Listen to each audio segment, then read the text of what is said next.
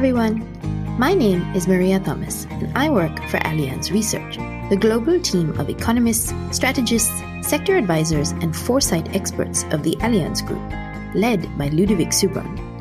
Welcome to Tomorrow, a podcast where we'll be talking about our latest analyses of economic and capital market developments, as well as our views on trends affecting risk management. Let's get started.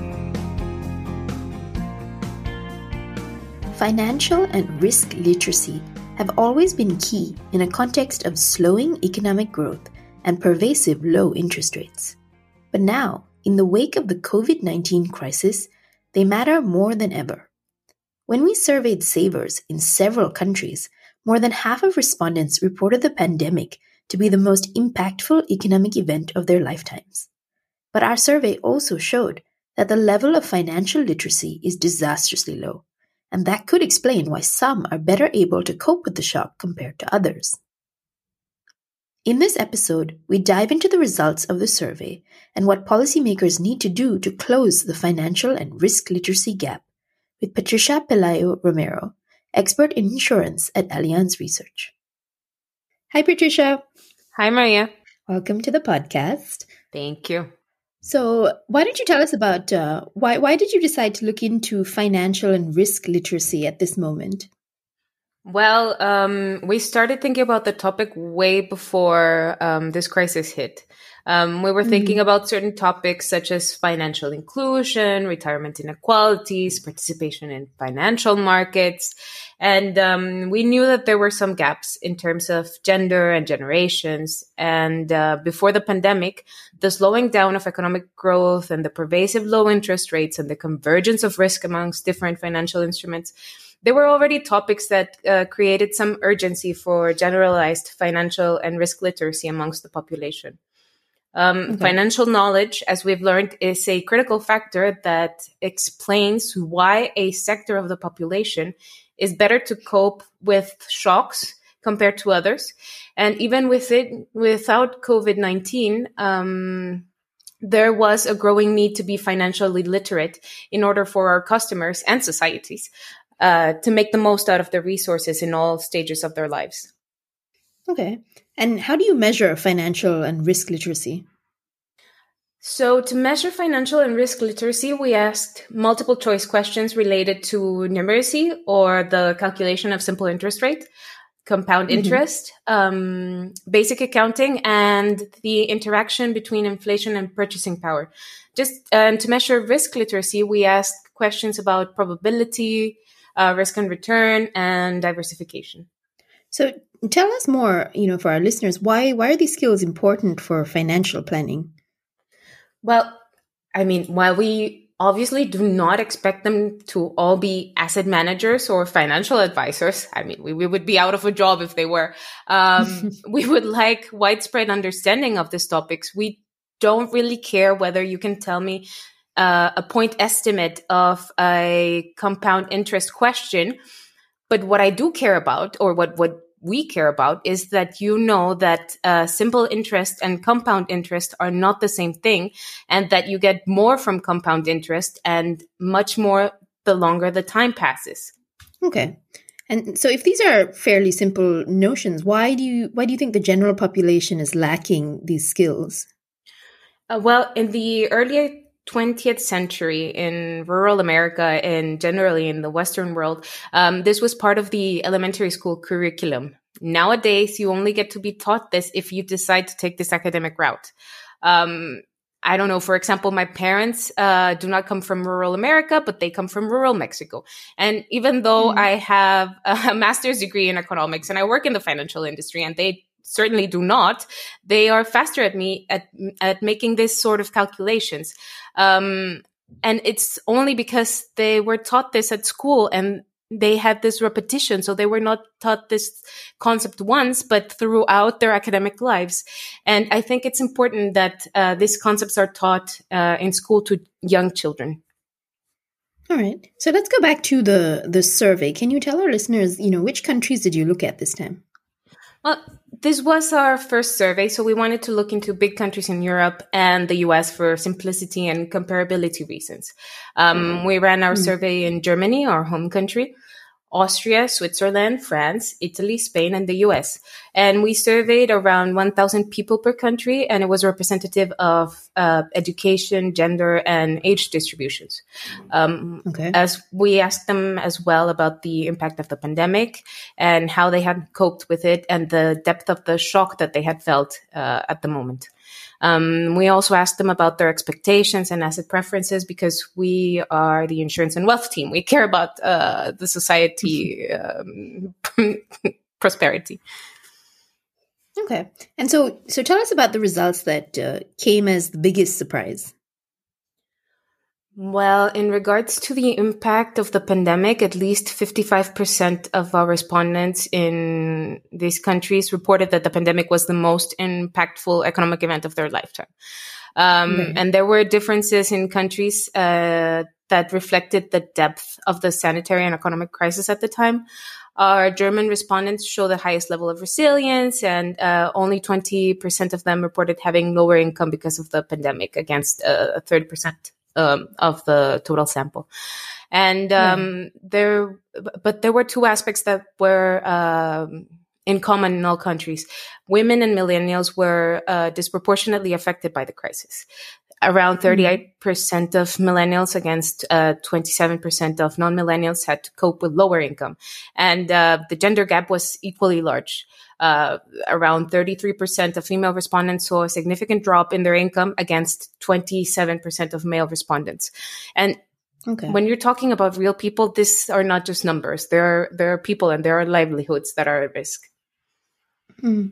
Another huge shock was the level of financial literacy across sectors of the population in the countries that we ran our survey in.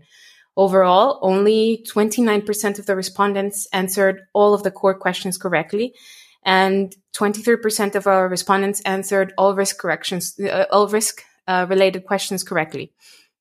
I was not too shocked after living 3 years in Germany that the highest level of money savviness was found in the DACH region, where over 30% of our respondents could answer correctly. But the lowest number of adults that could accurately respond to all of these questions were in France, Spain, and sadly in the US. Okay. And so tell us more about why these results matter. Well, it matters because there are financial shocks that come into our lives unexpectedly. Whether it's something that happens to everyone, like the pandemic, or whether it's a personal situation like unemployment. And our livelihoods should not be affected by them. There needs to be a contingency plan. In the US, if you are young, chances are that you are entering university and are entering as well into debt. How will you manage that? If you are a millennial, you may be thinking about acquiring real estate and being hit by the hard truth of the current real estate prices. You need a lot to be in debt for a mortgage. If you are a woman in childbearing years, for example, you need to think about how a break in your career will affect your income and your pension. If you are an older individual at the peak of his or her financial income, you need to think of adjustments to your lifestyle in order to keep your well-being intact in retirement. I mean, it's a lot. Avoiding the hard truth of financial planning and not having savings and not preparing for hardship does not make the problem go away. So let's go a little bit deeper into the differences between men and women that you found in the study. Can you tell our listeners a little bit more about that? Yes, we picked up differences between, as we've said, genders and age. And when I looked at the results from millennial women, as a millennial woman, I was appalled. Truth is that we have a default male in most aspects of life.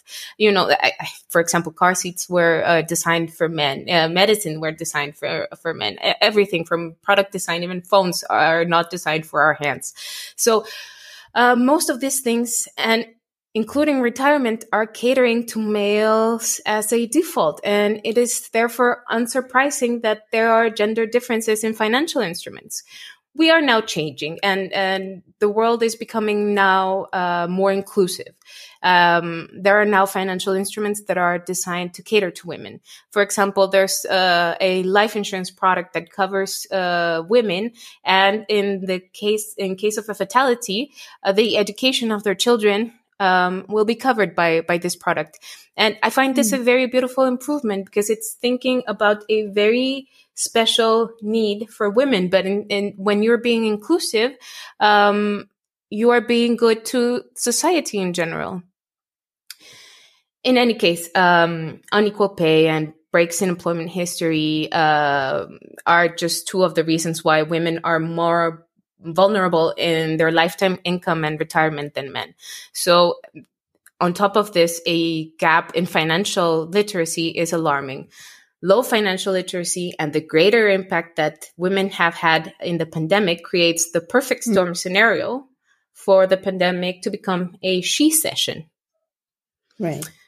Generally, we also saw that women have lower risk appetites in our sample, but this is not a trait indicative of any gender difference that needs to be bridged.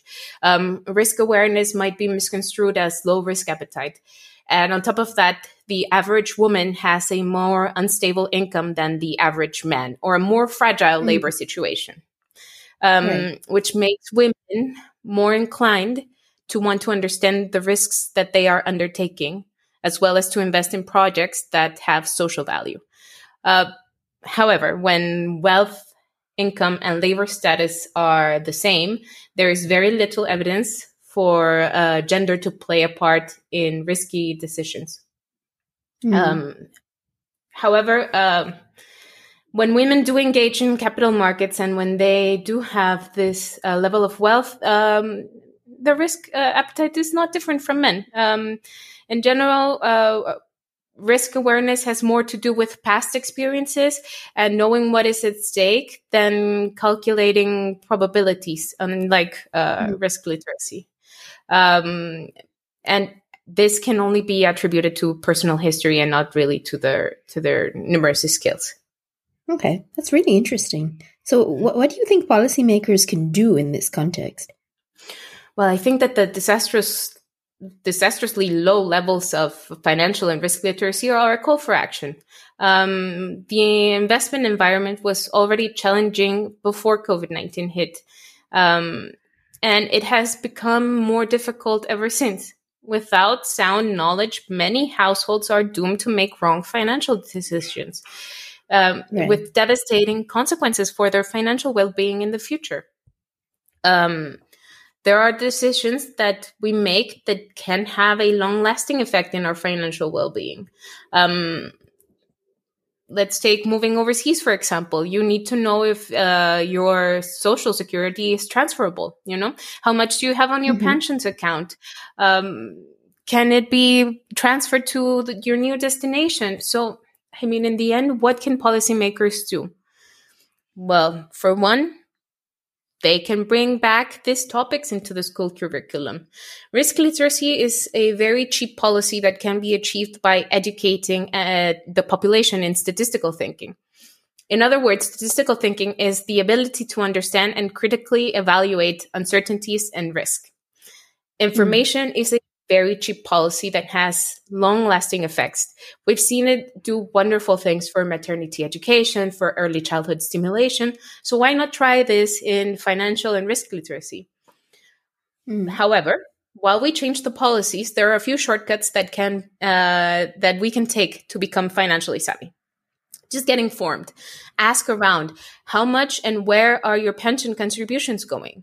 Have savings, but diversify those savings. Invest in financial instruments that have different risk and different returns. Care about inflation. If your income is not growing as fast as inflation, chances are that your purchasing power is decreasing. Track how much you spent. There are so many apps for that. It's never been easier to know where your expenses are going. Maybe instead of stopping every day for a coffee, think about how much that accumulates over a year and have a lavish vacation instead, you know?